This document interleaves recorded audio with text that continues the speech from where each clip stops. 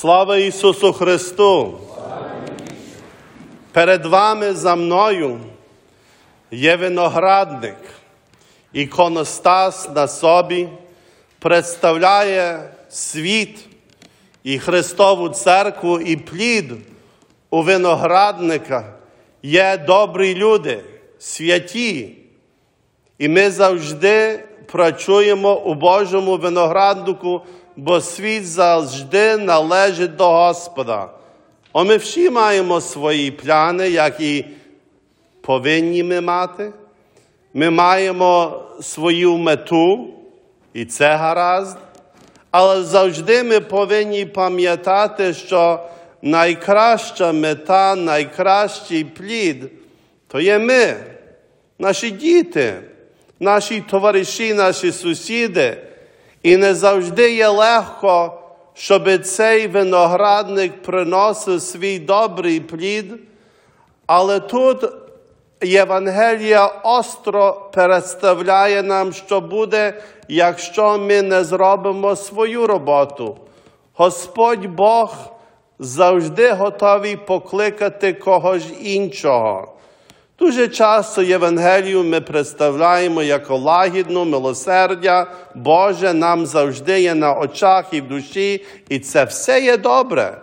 Але так само Євангелія представляє остру, дійсну правду, що є кінець, є реченець, є кінець нашого життя і нашого старання.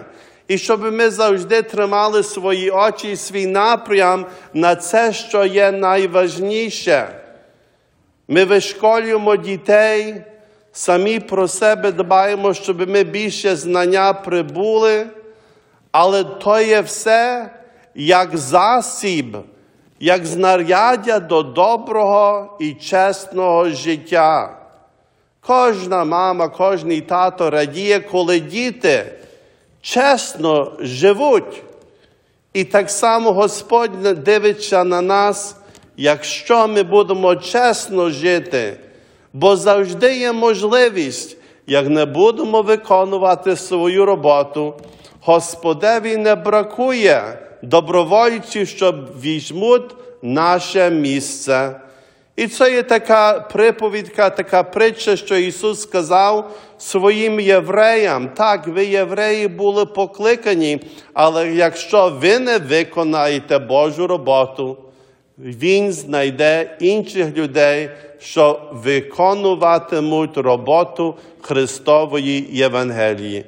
То така остра, але правдива наука. Дбаймо перше про себе, про свою доброту.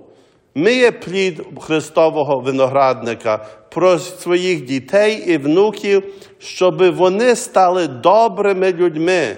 Не лише, щоб вони осягнули якусь вершину у суспільстві, але щоб в душевних справах, людських справах, всі дивилися і казали, але у вас є добра людина.